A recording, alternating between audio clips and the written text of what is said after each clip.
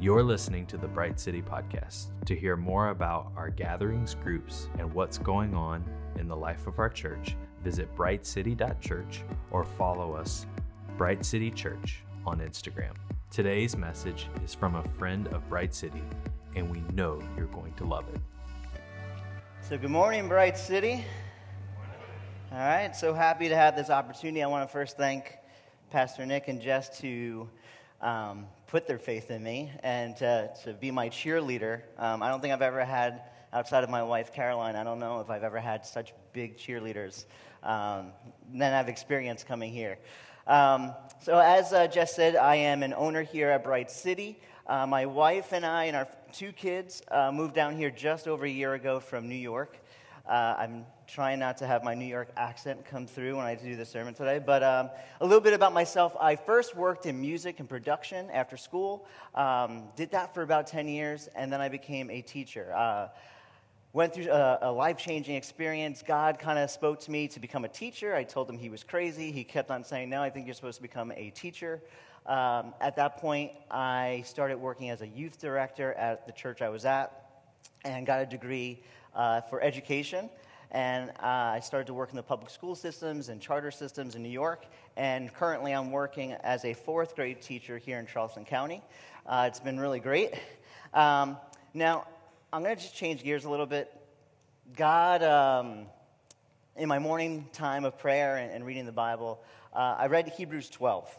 And in case you don't know, it says, "Therefore, since we are surrounded by such a huge cloud of witnesses to the life of faith, let us strip off every weight that slows us down, especially the sin that so easily trips us up, and let us run with endurance the race that God has set out before us." And this really hit me this morning. And so to just switch gears a little bit, to let you know a little bit more about myself, is I can be a very insecure individual. I have the tendency of comparing myself to other people.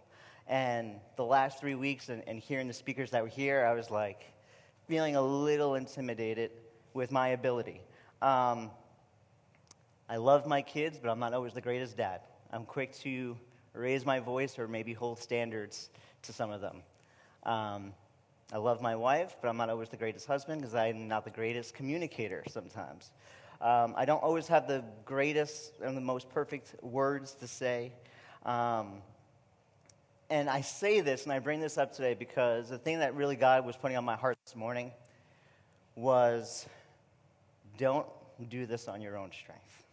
You're not going to say in your own strength. The word's not going to be heard in your own strength. And all those things that are in your head and in your heart and in your spirit that you are still dealing with, you got to bring that out.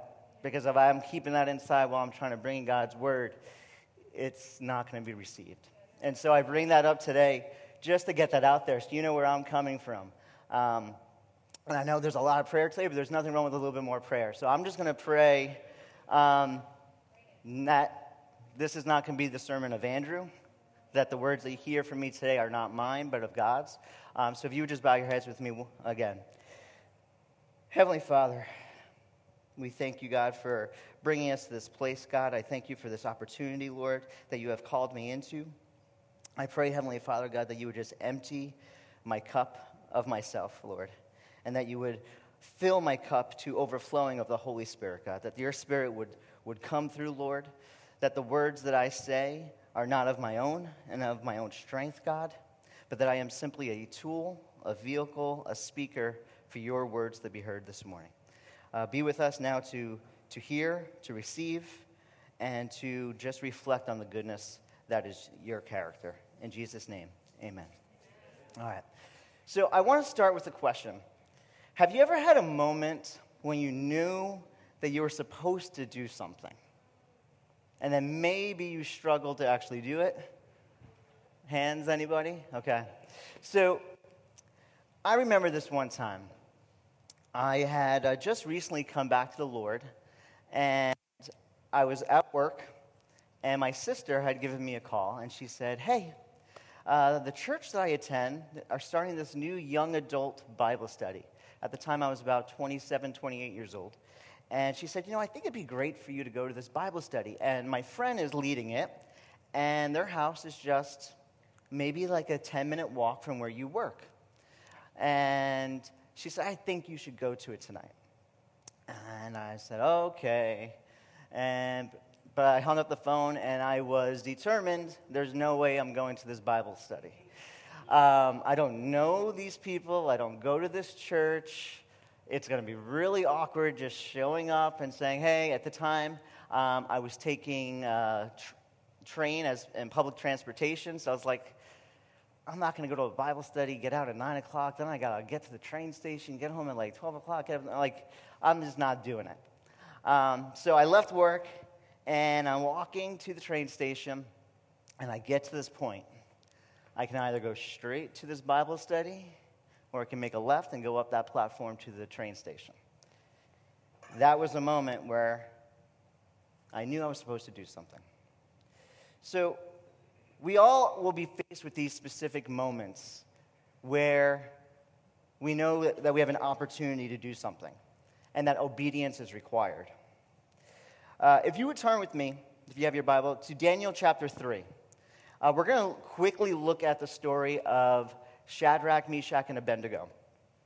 Now, just to kind of give a little upfront background of what's going on, Shadrach, Meshach, and Abednego were Hebrew boys who were taken out of their home, brought into exile under the Babylonian Empire and King Nebuchadnezzar, who indeed is a historical figure. There's lots of papers written about him. So if you ever want to know, hey, is the Bible true? It's historically backed up.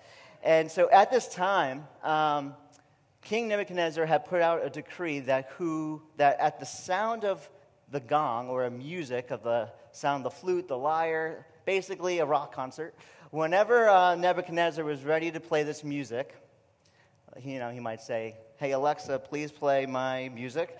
And he had also built a 90-foot golden statue. And so everyone in the land were to bow down to the statue and worship it at this sound. Now, when the time came, Shadrach, Meshach, and Abednego did not bow down. And so some of the king's advisors brought them to King Nebuchadnezzar and told them the accusation. And that's where we're going to pick up in Daniel chapter 3, verse 14. Nebuchadnezzar said to them, "Is it true, Shadrach, Meshach, and Abednego, that you have refused to serve my gods or to worship the gold statue that I have set up? I will give you one more chance to bow down and worship the statue I have made when you hear the sound of the musical instruments. But if you refuse, you will be thrown immediately into a blazing furnace. And then what God will be able to rescue you from my power?" Shadrach, Meshach, and Abednego replied, "O Nebuchadnezzar, we do not need to defend ourselves before you. If we are thrown into the blazing furnace, the God whom we serve is able to save us. He will rescue us from your power, your majesty. But even if he doesn't, we want to make it clear to you, your majesty, that we will never serve your gods or worship the golden statues that you have set up." So Shadrach, Meshach, and Abednego demonstrated at this moment amazing loyalty to God, and as a result, they chose great obedience to the Lord. And so what I want us to consider today and what I want us to think about is this: how are we going to be loyal and choose obedience in our day-to-day lives? Just kind of think about that a little bit. Well, in choosing obedience, there's 3 points I want to kind of look at and deconstruct from this passage and another passage as well. The first point in choosing obedience is recognizing that we are offered opportunity. All right, so opportunity. American columnist Ann Landers said this about opportunities: "Opportunities are usually disguised as hard work or difficult situations, so most people don't even recognize them." And so what she's saying there is that a lot of times we could be in a difficult situation or going through some struggles, and we fail to see that that's just an opportunity that God's presenting to us. Jesus will always present to us opportunity. Right? For Shadrach, Meshach, and Abednego, the opportunity was presented to them. You can either bow down or be thrown into a furnace. Right? They had another chance. They could have easily said, okay, here's the opportunity. We don't have to die. We can just bow down. Right? But they had that opportunity, and they saw it. Now, in Luke chapter 5, we see that Jesus offers an opportunity to a certain fisherman. At this point, Jesus had just started out his speaking throughout the land. Crowds of people are starting to form. He had just spoken to the people on the shore of Galilee. And in Luke chapter 5, starting in verse 4, it says this: "When he had finished speaking, he said to Simon, 'Put out into deep water and let down the nets for a catch.' Simon answered, 'Master, we've worked hard all night and haven't caught anything, but because you say so, I will do it.'" There's the opportunity. Jesus is asking Simon, "Hey, why don't you go back out another time? Go back out again." You see, something that we have to know about opportunity is that God doesn't always give us what we want. Instead, he creates opportunity for us to trust what he wants for our lives. All right? So I had this opportunity. I had this opportunity to go home, relax, be nice and comfy and comfortable with my situation, or I can be uncomfortable and go straight to this Bible study. Now, I had said before that I had worked in the music business. I had some time away from the Lord. Now, the one thing about this opportunity and this standstill was that I heard this voice say, "I thought you would go wherever I told you to, that you would follow wherever I tell you to go." You see, because for 10 years, I was living life for myself. It was all about fame. It was about money. It was about living for the world. And over that time, I had made really poor decisions. I had lived a very destructive life. And it got to a point where I was very depressed. And I was mixing painkillers with alcohol. And one night I had blacked out. And I know I blacked out because I remember eating dinner. And then when I woke up, I was at a bar, and I had no idea how I got there. Now, the thing is, when I woke up, it wasn't because I just naturally woke up. I heard a voice tell me, "Wake up." And my eyes were opened. And I looked around. I didn't know where I was. And I heard the voice say, "Get up and leave. You don't belong here." And so I left. And as I stumbled my way back to my apartment at the time, I heard the voice say, "I still love you." And I knew it was God. I knew it was Jesus. I knew that at that moment, I had to come face to face with the 10 years of destruction that I was doing in my life. And I cried out to God. And I got to my apartment, and I fell to my knees, and I said to him, "God, if you can redeem me, if you could forgive me for everything I've done over these last 10 years, I'll follow you wherever you tell me to go." And I'm telling you, it was a supernatural release from that. And I knew I was saved. But here I was. I had this opportunity. And here's the voice. "I thought you said you were going to follow me wherever I told you to go." So at that point, I knew I had this opportunity in front of me. And what was I going to do? See, opportunity to God will always present an opportunity. But every opportunity requires choice. Let me say that again. Obedience to God will always present an opportunity, but every opportunity requires a choice to be made. So Simon Peter had a choice to make. We can call this an even-if moment if we want to relate it to Shadrach, Meshach, and Abednego. You see, in the moment in Luke chapter 5, verse 5, when Simon Peter says to Jesus, "But if you say so," that's his even-if moment. Now, something to know about fishermen, to know about Peter at this time, if we're looking at the passages, culturally at this time, fishermen was not really the greatest job to have. It was very stressful. It was very difficult, hard work. Though important, it was not viewed as very prestigious. They were not looked at as educational people. They were not looked at as influential people. They were more gruff and rugged. Typically, fishermen at this time in this area of the world were multilingual because fishermen usually fished at night to avoid the scorching sun. And when they would come in the morning, fish was also a very common food for the common people. So they would have many people typically lined up to purchase the fish for the day, for their meals. And so they were important, yet not really looked at as necessarily great people. The job was competitive with other fishermen. It was high stakes with little prestige. So I don't know if you're someone who kind of feels like, my job is so hard and I never get any attention. No one really cares about me. Just know that you're in good company with the disciples.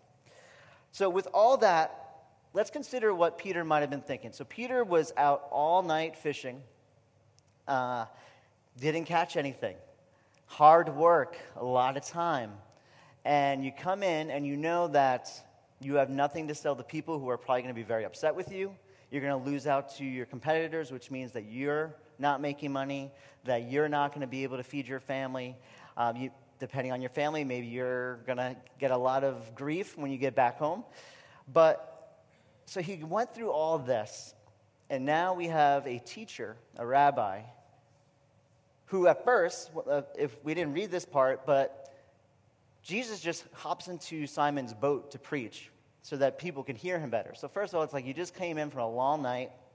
Now you got this rabbi who's just jumping on your ride without even asking. And then when he's all done, he tells you, hey, go back out and fish again. I can imagine Peter saying to himself, listen, you stick to the teaching, let me stick to the fishing. All right, because chances were, if you were a fisherman, it's because your father was a fisherman, his father was a fisherman. It was a generational family business. So Peter was probably a master fisherman, despite not catching anything. And so I can imagine he's tired, he's aggravated, he's frustrated, and now he's being told, hey, go back and try it again. But he has a choice to make. So there's the opportunity. Go back out, and his even if moment, the choice he has to make, and he makes it. He says, but if you say so, I'll do it. He says, Lord, teacher, you've been now casting fish all day, but I've caught nothing. But if you say so, I'll do it. Even though I know how this is going to turn out, I am going to obey.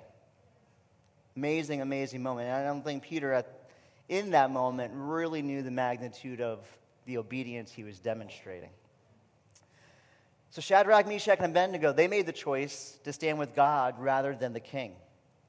They said, even if confident that their choice would lead to a miracle, but also knowing that their choice could also lead to death. Choices are hard things. They are a hard thing. So if you're in a place where you're stuck with a hard decision, I want to encourage you, I want to assure you that that feeling is absolutely normal. Because every choice has a cost. See, for me, going to that Bible study, it was going to cost me my comfort. It was going to probably cost me some sleep. It was going to cost me, just like being an outsider. And that was a very possible cost. But the cost was also to be true to the word that I promised to God. So again, every opportunity requires a choice, and every choice comes with a cost. So the choice to obey can be terrifying and feel uncomfortable, but the cost of obeying God always leads to a reward, whether we see it now or later. And I think that's something that could be very difficult for us, because we live in a culture where it's now. It's all instant gratification. And so a lot of times when we make a choice, we expect to see that reward of those choices immediately. But with God, sometimes we do, and sometimes we don't see those immediate. And that's where faith comes in. But we have to hold true and remember that Jeremiah 29:11 says, "For I know the plans I have for you, declares the Lord. Plans to prosper you and not to harm you. Plans to give you hope and a future." Not a promise to give you what you want right now, but a plan to prosper us and to give us hope. So You never know how obedience in the small things can set into motion God's plan for the big things, because obedience is contagious. You see, there's something about the end of this passage with Peter in chapter 5. So he says, but if you say so, I will do so. And then says this, let me just find my spot. Here we go. When they had done so, and they went back out, they caught such a large number of fish that their nets began to break. So they signaled their partners in the other boat to come and help them. And they came and filled both boats so full that they began to sink. When Simon Peter saw this, he fell at Jesus' knees and said, "Go away from me, Lord. I am a sinful man." For he and all his companions were astonished at the catch of fish they had taken. And so were James and John, the sons of Zebedee, Simon's partners. Then Jesus said to Simon, "Don't be afraid. From now on you will fish for people."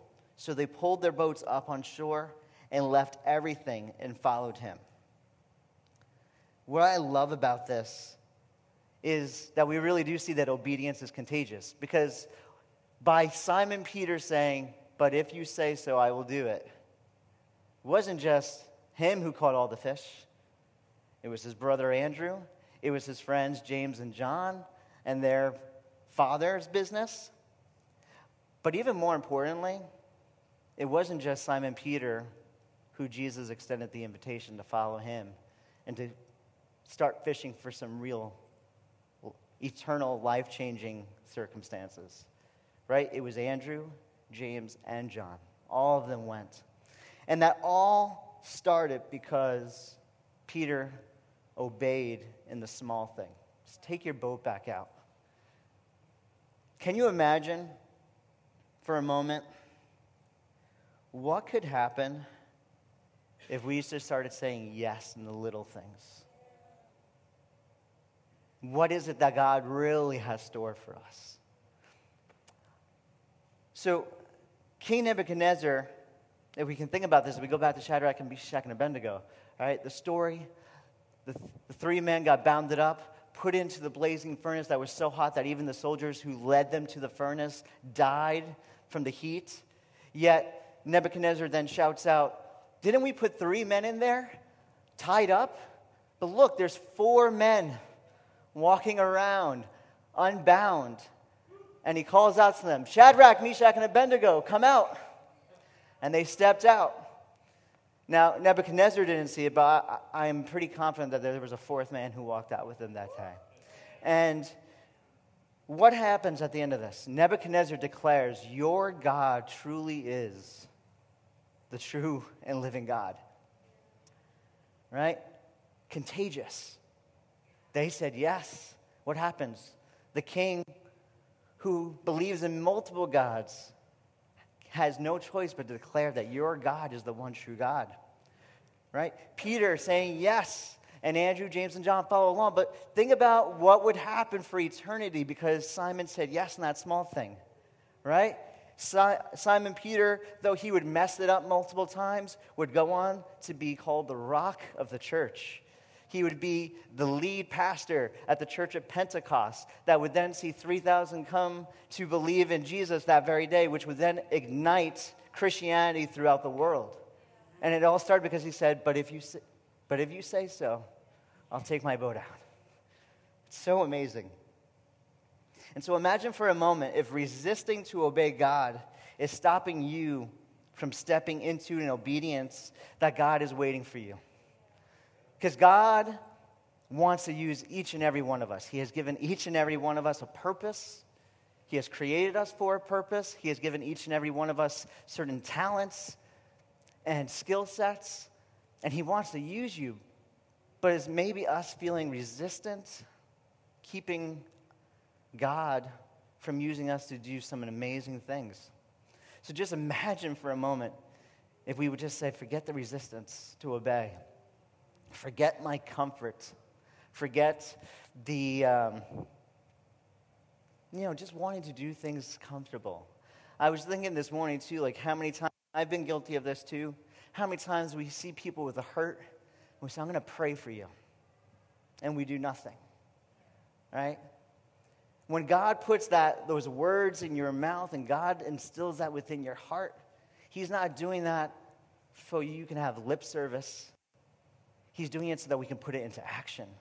You see, when we say those things, it should not just be to be polite, but it should be because God is calling you to say yes and obey Him in those little moments. Yeah, I'm going to pray for you. And sometimes the best thing to do is, no, I'm going to pray for you right now. Yeah. Just last week, I was standing in my living room, and our neighbor is moving. And he was in our living room, and he was just going through all these things about what he has gone through in the last year and a half. He was in a horrible accident, going through troubles with finances and relationships. And he just kept on saying, I just feel so frustrated. I never used to be this angry, but I just feel angry. And he said it multiple times. And the first time he said it, the thought came into my mind, I should pray for him. I'm going to pray for him. But at that moment in my head, I was just thinking, I'll be praying for him throughout the week and as he goes on in his life. And then he said it again. And he said again, and by the third time, I said, no, I get it, God. You need me to step out in obedience right now. And I said, listen, we're going to stop right now, and I'm going to pray for you. And then we stopped and we prayed together. And I wish I had a story that he had this miraculous I'm coming to Jesus moment. But, he said thank you. And you know what? That's just that little bit. But God can do a lot with a little bit. We see it throughout Scripture. God doesn't need a lot to do a lot. So again, what if we started to consistently say yes to the opportunities that God presents us? Could we see restoration in relationships if we start saying yes to those little opportunities? Could we see restored marriages, right, that Katie and Josh talked about 2 weeks ago, if we start saying yes in those little opportunities of obedience? Can we see more success at our jobs? Could we see salvation for our neighbors? Could we see peace in our own hearts and minds? The pandemic has brought a lot of loneliness and depression and insecurities and anxiety. But what if in those moments we just started saying yes to those little things? Could we see peace from that? See, the cost of obeying God is reward. It is. And I know it's like a very bold statement to make, but again, whether we see it right away or we see it years from now or we see it on the other side of eternity, there is reward for obeying God. So I had the opportunity to go straight or turn left. I had the opportunity to say yes or no. I made the opportunity to go to that Bible study. And I'm walking straight. I'm saying, oh my goodness, here I go. This was going to be awkward, but okay, here we go. I'm making the turn, knocking the door. Hi, I'm Rebecca's brother. I was told there's going to be a Bible study here tonight. So what was the cost of that Bible study? Well, I ended up doing a Bible study that would be a life-changing, altering Bible study in my life and my faith walk. This Bible study literally brought me from, all right, I'm just kind of getting back into this Christian walk, or, all right, I believe in Jesus, I go to church, and it brought me to, it's time to put away milk and start eating the meat, and really start having a relationship with Jesus Christ. Forget about religion. I don't care about religion. I care about relationship. And this Bible study really made that click for me. And so it was a life-altering Bible study that impacted my faith walk. Not only that, when I opened up the door, the people who were leading the group said, hey, you're early. There's just one other person here, but come on in. And they said, we want to introduce you to, this is Caroline. All right? She's kind of new to the church as well, so you guys kind of have something in common. And, hey, wasn't thinking about it. I was not there for trying to get into a relationship. I was there to I was there for relationship, just for Jesus relationship. But I'm telling you, and it was so awesome because the two of us got to do this Bible study together. And she kind of had a similar background to mine. And so here we are growing in just our relationship with Jesus together that would then naturally become a romantic relationship after she asked me out. But from that, though, at the time I was going to another church, but when we decided that we were going to get married, it was very strong that we wanted to go to the same church. And so I left my church to join the church that she was at. From there, I got the opportunity to then work in ministry for almost 10 years at that church. But more importantly, I started to lead a men's group, and those men today are still like my brothers. They are still my accountability partners. Even though we live, 16 hours away, just about 2 weeks ago, I just texted them, hey guys, I can really use prayer for this, or we're going through this. And those guys have my back. And I never would have had those relationships if it wasn't for that. One of the hardest things about us moving to South Carolina was our small group were like family to us. I don't know why I'm getting choked up right now just thinking about it, but they're like really are the people who do life with us. And so I'm just going to use this as a plug that if you're not in groups, when we start back up, get into groups, because those relationships, my best friend is now one of those people who I never would have met if I didn't say yes. Even moving to South Carolina, my wife had a vacation here ever since she was a little girl, and one of the stipulations of her marrying me was that we were going to live in Charleston, South Carolina one day. And so, if I didn't go to that Bible study, I didn't meet her, we didn't get married, I wouldn't be here, for sure. And then, one of the biggest rewards of saying yes that day were my children. We both kind of had similar backgrounds, and for a while we both didn't think that God was going to bless us with children because of past mistakes. And as frustrating as those kids could be sometimes, and as much as they keep me up at night, and I probably will not get a good night's sleep for a long time, every time I look at them, I just know that's the cost of saying yes. So how are we going to be loyal and choose obedience in our day-to-day? I pose that same question again. How are we going to do it? We pay attention, and we see the opportunities that God presents us with. We make the choice to obey God rather than ourselves. We say yes to God in the small things. We say yes to God in the big things, regardless of what we want or how we feel. We accept the cost. And I want to just point out the path of least resistance doesn't mean the path that leads to lasting fulfillment. Most cases in life, the path with the most resistance ends with the biggest reward. So I want to end with some encouragements. First, if you've passed up opportunities, if you've made bad choices, there is an answer to that. And that answer is Jesus Christ. We have the redemption power of Jesus Christ. Jesus had an even if moment as well. So if you've been struggling, maybe you're in a place where you're like, oh, I know what I'm supposed to do, but I'm just struggling with it. You're in good company, because even Jesus had that moment when he was in the garden. And Jesus said to the Father in prayer, if this cup can pass by me, please let it pass by me. But then here's the even if moment. But even if not, your will be done and not mine. So you're in good company because Jesus was in this situation. Yet Jesus is also the perfect example and model of how we obey. So Jesus would still endure death on a cross for a single reason, so that you can have the opportunity to mess up, yet still be restored fully. The ability to still come back and say, God, I messed up, but you know what? I have 10 years of messing up, but God, I'm going to follow you wherever you tell me to go from now on.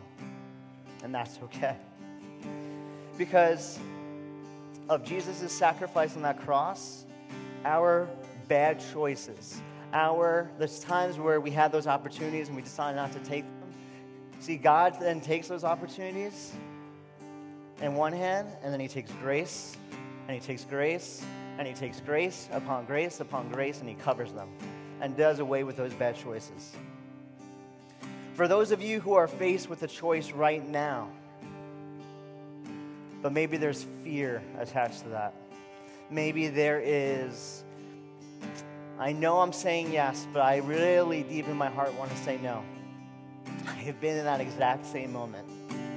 Moments where I wanted to stay at a job, but God was calling me to another one, and I was actually praying that God's will be done, but that God's will would be that I don't get this job. All right?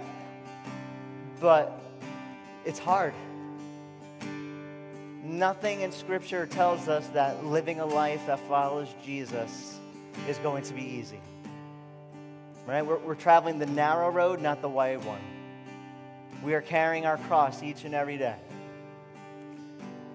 But again, trust in God. Trust in Jesus. Now, fear, it's okay to have a little bit of fear. Sometimes that's the Holy Spirit kind of protecting you. But crippling fear, I want to say right now, is a lie and a tactic of the enemy to stop you from obedience and the abundance that God has for you. 100% is. Any kind of insecurity as I felt coming into today, I knew were a lie of the enemy. And so we just got to call it out. We got to call it out for what it is. And we got to bring those insecurities and those fears into the light of fellow believers and to God in prayer. But don't allow crippling fear of what might happen, the hypothetical what might, or the hypothetical of, I don't see how this is going to work out. Don't allow that to stop you from stepping into obedience. Again, it's okay to be fearful, just not to stay there. And next, God offers peace, right? If we go back to Luke 5 and we're thinking about this interaction with Simon Peter, one of the greatest and most beautiful ways to end this story. Jesus says to Simon, do not be afraid. From now on, you will fish for men. Do not be afraid. Do not be afraid. Listen, I've given you this opportunity. You're faced with a choice. You've made the right choice. Don't be afraid to step into that choice. Because there's a cost, and the cost is amazing. And God knows that, but he also knows that it can be scary. Yet he gives us that picture to the disciples. Don't be afraid. The place with the greatest fear, frustration, insecurity is typically the place where we see God move the greatest. But only when we give him that obedience. So again, the place with the greatest fear and frustration and security is typically the place where we'll see God show up the most and the biggest when we give him our obedience. And finally, some encouragement is that God will give us vision when we give him our obedience. One of the greatest stories I've been seeing here at Bright City, right, is, I know Skyla, I don't know if she's here, but she had this feeling of, we need to pray for our neighbors. Now, that could be scary to just go and ask people you don't know, can I pray for you? Yet she carried out this vision in obedience, and it's been so amazing. Tyler, I think he's not here today, but God gave him a vision of having a men's breakfast every Tuesday to bring community together. And that has been so powerful and so amazing. You see, when we're willing to say yes to those callings and those urgings that the Holy Spirit gives us, there's vision that comes out of it. And those visions grow to build the kingdom of God here. So can you imagine how different your life course could be if you seize the opportunity, if you choose to obey God, and if you consider the eternal cost of your obedience? So before before I pray, I just want to urge you. I said this morning in prayer, and this wasn't part of my sermon, but it was just something that God is just giving it to me, and I just want to give it out to you. That's all I can do. Say yes. Be willing to say yes. Let's pray. Heavenly Father, God, I just thank you, Lord, for the work that you are doing here at Bright City. I thank you so much, Heavenly Father, for the redeeming power of Jesus Christ, the power of the Holy Spirit within us. And I pray, God, that we would be a people who would not live in fear, who would not live for ourselves, Heavenly Father, God, but that we would lay down and sacrifice our well-being to say yes to you, God. That we would be a people who would trust you even in the scary moments, Heavenly Father, God. That we would give you our obedience day in and day out, Lord. I pray, God, that you would bring healing and peace for those who have made bad choices, Lord. I pray, God, that you would remove the shame and the guilt and the fear that the enemy tries to put on us. And I pray, God, that you would do that in the name of Jesus for those who need it today, God. For those who are faced with opportunity, God, I pray, God, that you would give them wisdom and discernment, heavenly wisdom and discernment to make the right choices that they need in their lives. And God, we pray, Lord, that you would receive the glory from our obedience, that it is not about us, Heavenly Father, God, that it would never be about us, but about ultimately your glory, Heavenly Father, God. We thank you for saying yes to us, God. Let us be a people who says yes to you.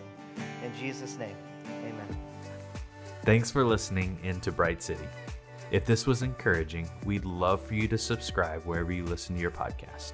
If you're an owner at Bright City, you can give online at brightcity.church or on Venmo to Bright City. Before you go, we'd love to speak this benediction from Matthew 5 over you. You are the light of the world. A city built on a hill cannot be hidden. In the same way, let your light shine before others so they may see your good deeds and glorify your Father in heaven. We love you, Bright City.